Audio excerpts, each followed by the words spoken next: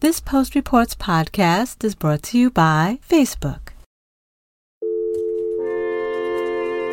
From the newsroom of The Washington Post. Washington Post, this is Colby.何老师你好，我是华盛顿邮报记者施佳。 Hi, it's Stephanie McCrumman from The Washington Post. This is Post Reports. I'm Martine Powers. It's Friday, June 19th. Today, two histories that many Americans don't know: the massacre in Tulsa and why we celebrate Juneteenth.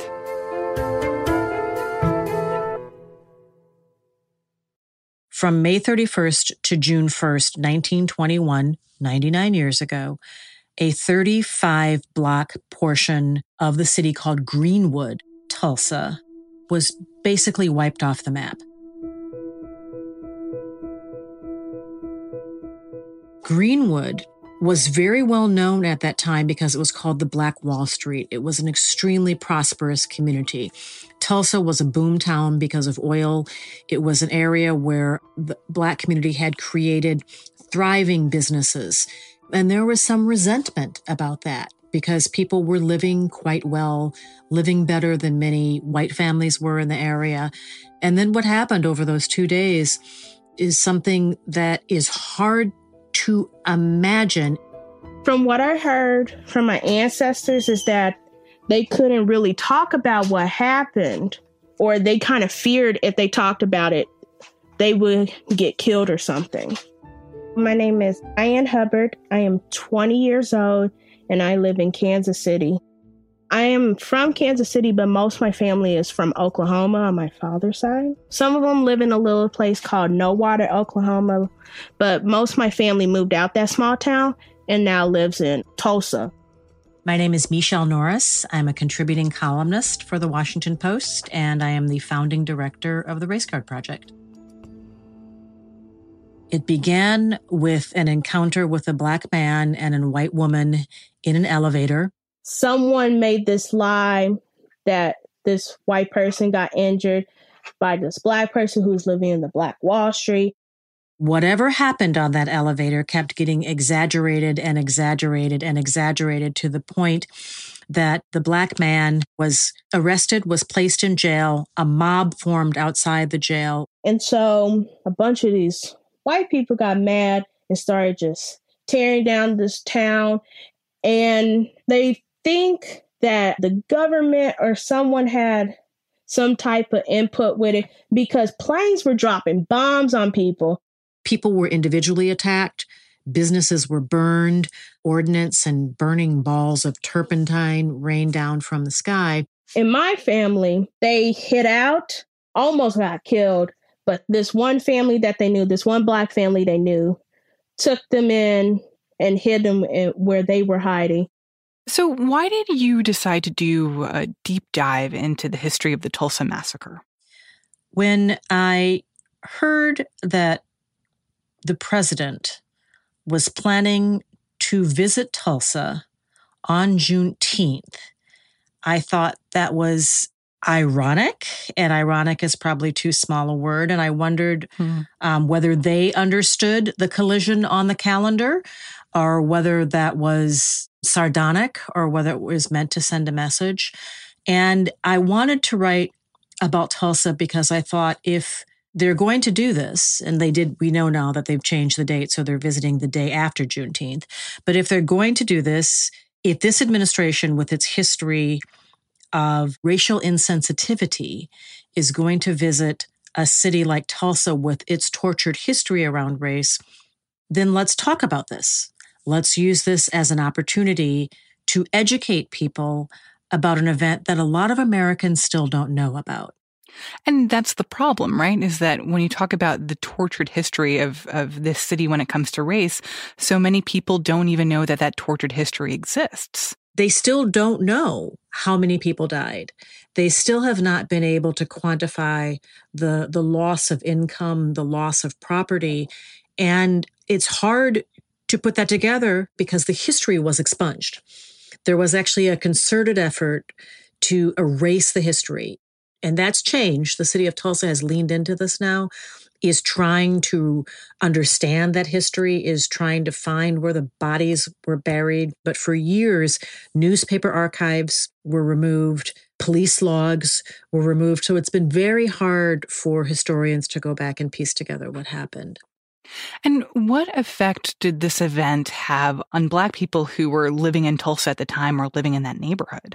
Well, the neighborhood was wiped out. One of the few buildings that survived is a church. It is still there today. It is still thriving today. Some of the people took refuge in the church basement. I've actually visited that church. I've been to Tulsa and visited Greenwood. Immediately afterwards, Black families were rounded up and they were taken to an internment camp. Estimates are that around 300 people may have been killed, but again, these are only estimates because they don't know where the bodies were buried. There are firsthand accounts of people describing trucks with bodies stacked up on the back of the trucks, moving through town to, some unknown point. The families that were interred, and there were thousands of them, they were there in some cases for days. The only way that you could get released is if someone vouched for you, and that person had to be white. So a white person had to come and vouch for a Black person or a Black family. And then when they were released, they had to wear a green tag to show that they were approved in some way by some member of white society. So this is a very dark moment, a moment where that city lost its way. That reminds you of, in Europe, of people having to wear gold stars. I didn't know that. That's the first thing I thought of. And you kind of explained why it is that there isn't a wider understanding of what happened in Tulsa and the fact that that's a product of conscious efforts to erase some of that history. But still, what do you think it says that so many Americans have never heard about this before, that this just isn't considered a part of our history, that we ensure that every elementary and middle schooler finishes school knowing? Well, and it didn't just happen in Tulsa. There was a similar raid in Rosewood, Florida. That is better known because there was a film made about Rosewood. It happened in Springfield, Illinois. It happened in Elaine, Arkansas. It happened in several places, and usually where Black ambition and Black success was met with mob rule.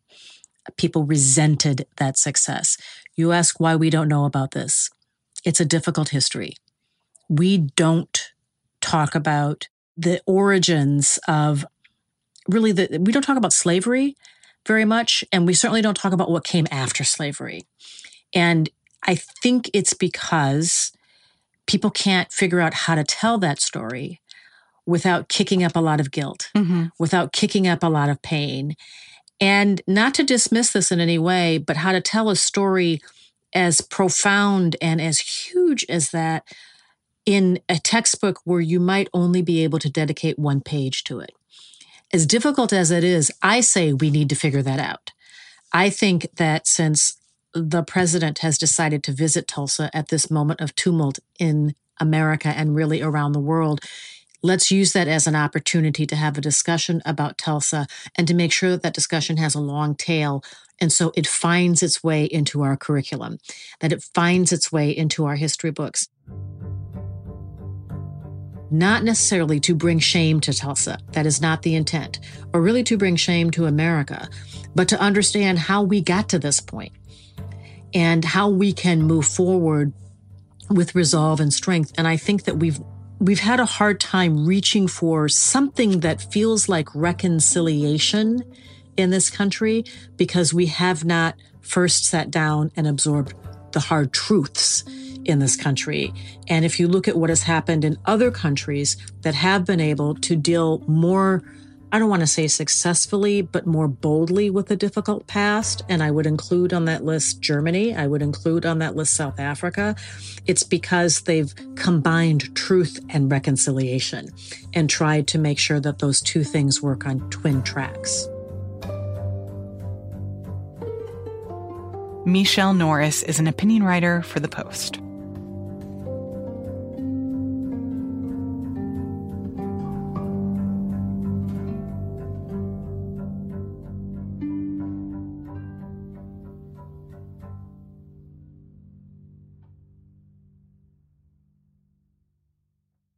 My name is Nicole Ellis, and I'm a video reporter for The Post.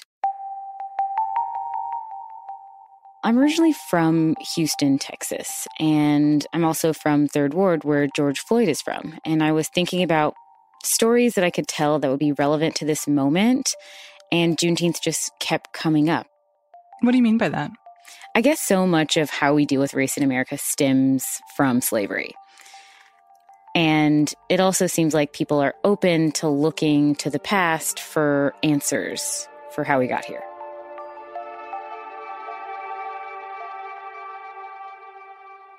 So Juneteenth is a reference to June 19th, 1865, when General Gordon Granger, a Union soldier and war hero, basically arrived on the shores of Galveston, Texas, with 2,000 troops and effectively stops the cotton trade from the port of Galveston in Texas and writes these 5 orders. And specifically, Order 3 talks about slavery and the abolishment of slavery, and that now slaves and slave owners are equal. The people of Texas are informed that in accordance with a proclamation from the Executive of the United States, all slaves are free. This involves an absolute equality of personal rights and rights of property between former masters and slaves, and the connection hereto existing between them becomes that between employer and hired labor.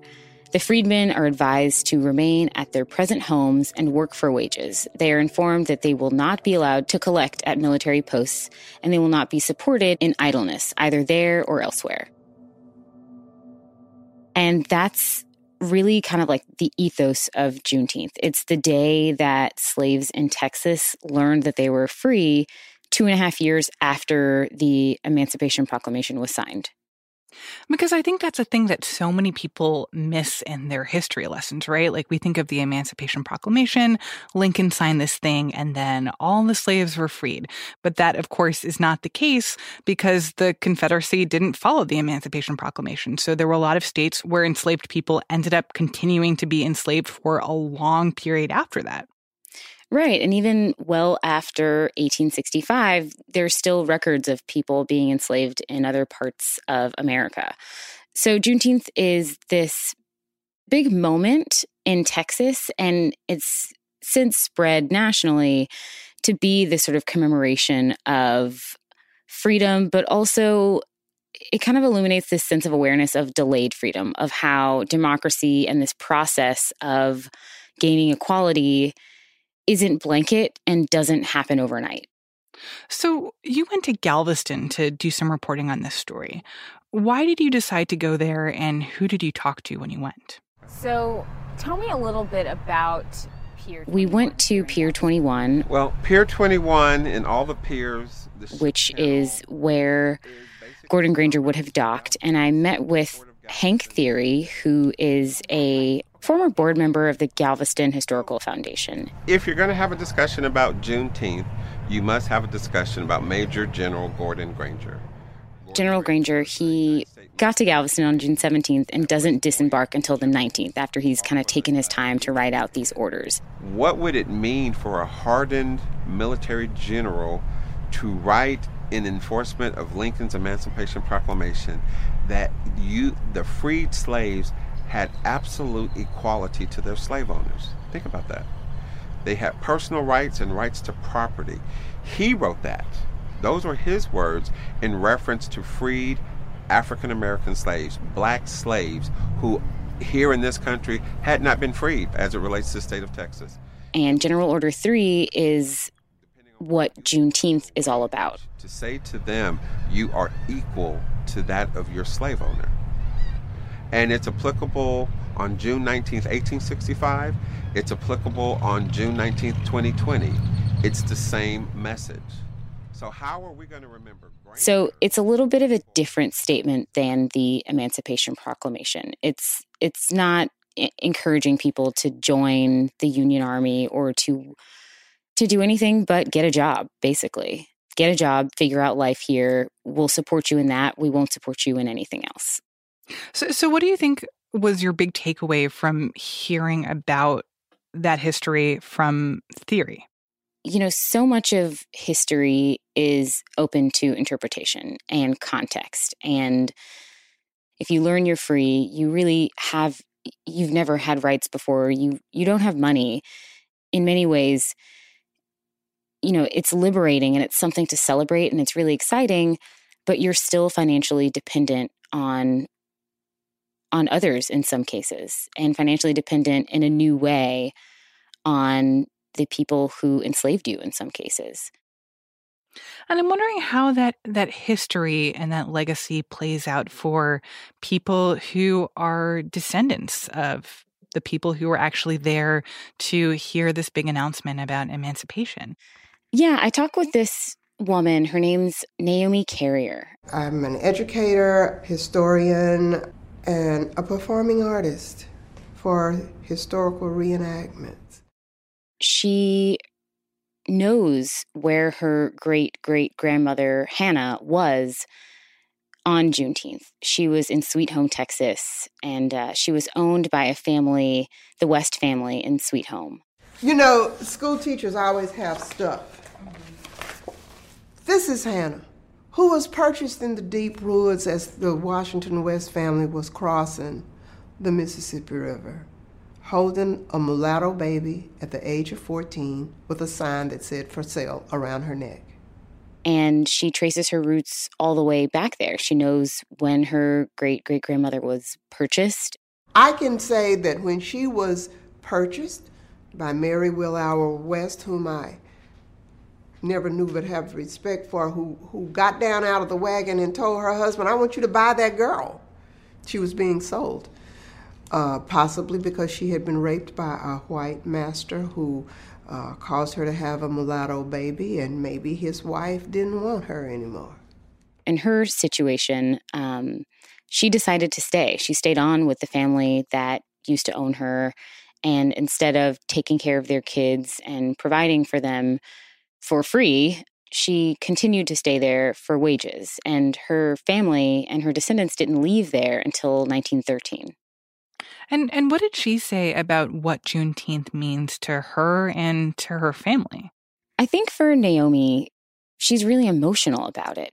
In Texas, the enslaved people were not allowed to practice their freedom until June 19th, 1865. And people will say, well, maybe they didn't get the news in time. Well, why were they late? They were late specifically because the planters needed to get another crop in the ground, and they did do that by Juneteenth. In fact, Abraham Lincoln had already been assassinated by the time the slaves in Texas were freed. For her, it's about the days and weeks afterwards as this message spread and as people scrambled to figure out how to pursue freedom and how to pursue happiness. This is what we leave to future generations, how we connect them to our ancestors' past, into the new world, the battlefield with some ammunition. This old order is not the world I want to live in. It's not the world I want to live in. It's not the world I want to bring my children up in, so I'm going to change it. And before I be a slave, I'll be buried in my grave, because slavery is not dead. So I think these stories and these really tough questions embody a lot of what makes Juneteenth so powerful as a holiday, right? Because it is a holiday about pain and suffering and struggle, but also about the efforts to overcome that pain and to move past it or to find joy despite it. And it's really complicated. And I'm wondering how you think that squares with the fact that Juneteenth is now becoming known nationally and is now becoming that in the effort to communicate more widely about what this holiday is and where it comes from and what it means and why it's important to celebrate, that in some ways that narrative kind of gets flattened. One of the things that has come up so much in the interviews that I've done has been education. That Juneteenth, even in Texas, it's not a huge part of history. Many people got an understanding of Juneteenth as an adult because the idea of Juneteenth as a child was difficult because it was not taught in school. Earlier this year, Congresswoman Sheila Jackson Lee passed a bill with Senator Cornyn that is the first step in making the Emancipation Trail into a national park or a national trail. It would go from Galveston through Texas and up to Emancipation Park in Houston, Texas. I think it will be the right trail to have if America gets to the point of cleansing her soul and really breaking away from racism and racist actions and tendency and words that the community as a whole experiences. A big part of her motivation for that is to make Juneteenth and the lives of the people that were changed that day and the kind of experience of delayed freedom a national conversation. You know, I think the nation needs to cry. I think we need to weep. This looms very large in not our healing, but our transformation. It is crucial that we leap into another era. And as we do so, we have to be able to freely say racism. We've banished people who say it. We've told them to get over it. We've said it doesn't exist. And it does. Juneteenth, even in Texas, it's not a huge part of history. It's a big part of Black culture here. And as a Black Texan, I grew up celebrating Juneteenth, but it's got a weird vibe now that everyone's talking about Juneteenth, but doesn't necessarily have the context. And I think that that's a byproduct of not really taking full stock of the role slavery and emancipation have played in the world we live in today, in the America that we live in today. So I think, Juneteenth is an opportunity and an invitation for people to revisit that history and have more open conversations about it. Nicole Ellis is a video reporter for The Post.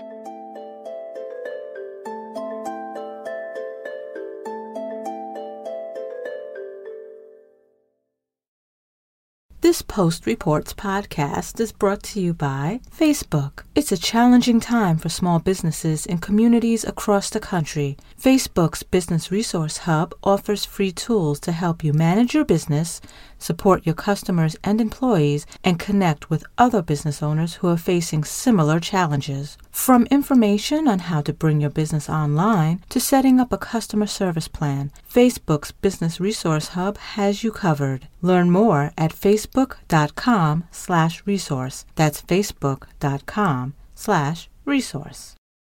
And now, one more thing. So I am from Texas, the greatest place on earth. And the neighborhood I grew up in Missouri City is a slave plantation.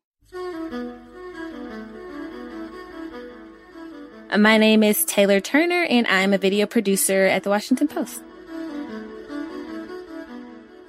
So Juneteenth, growing up, it has always been a holiday for my family.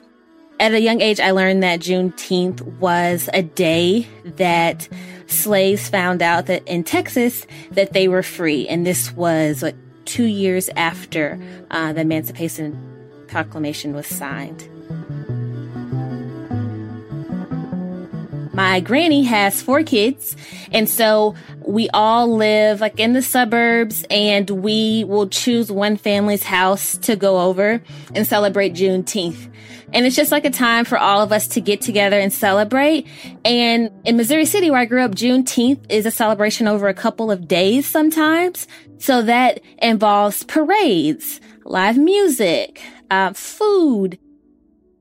And growing up, was your understanding of this holiday this is just time that I get to spend with my family and we eat great food and we have fun together and it's like any other holiday where you just basically have an excuse to gather with the people that you love? Or do you feel like the symbolism of it was something that you understood growing up and the kind of historic importance? So growing up, it was always, first and foremost, knowing the historic importance of the holiday.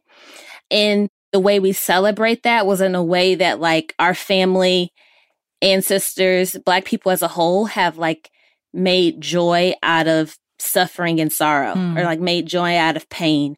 And so part of that joy is just being around your family and having that time to fellowship and just have visual representations of achievement. So you talked to your grandma about what it was like to grow up celebrating Juneteenth. What did she have to say? So when I think about Juneteenth and I celebrate it here in D.C., I call my granny oftentimes. Okay, my name is Bobby Ray Franklin Johnson.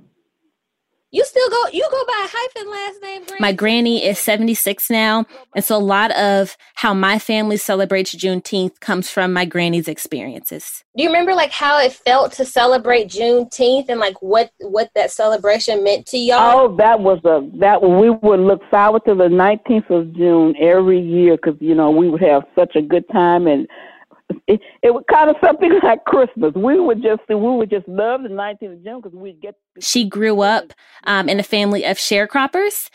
She was one of 14 kids, and so they would pick cotton and pecans and corn well into September and November into the school year. We lived on this here farm, and we would work for these people, you know, and we would have to give them half of everything that we, you know, produced.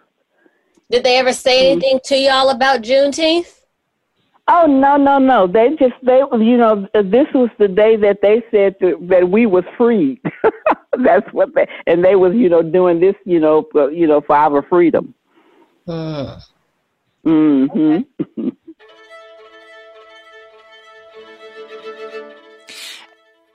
It feels like there's been growing national awareness about Juneteenth for the last few years, but especially this year, obviously, that suddenly you have a lot of companies announcing that they're giving everyone Juneteenth off and that it's becoming part of a more urgent national conversation.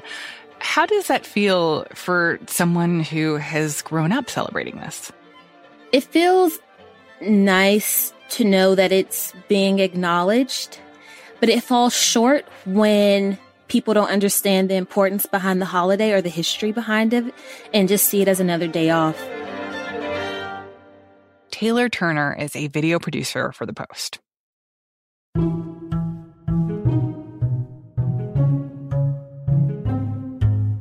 That's it for Post Reports. Thanks for listening. Our executive producer is Madalika Sikka. Our senior producer is Maggie Penman.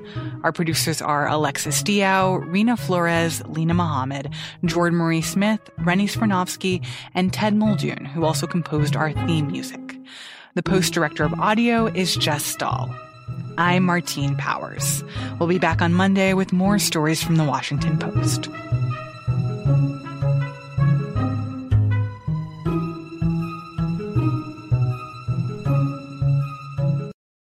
This Post Reports podcast is brought to you by Facebook. We know it's a challenging time for small businesses across the country. Facebook's Business Resource Hub offers free tools to help manage your business, support your customers and employees, and connect with other business owners who are facing similar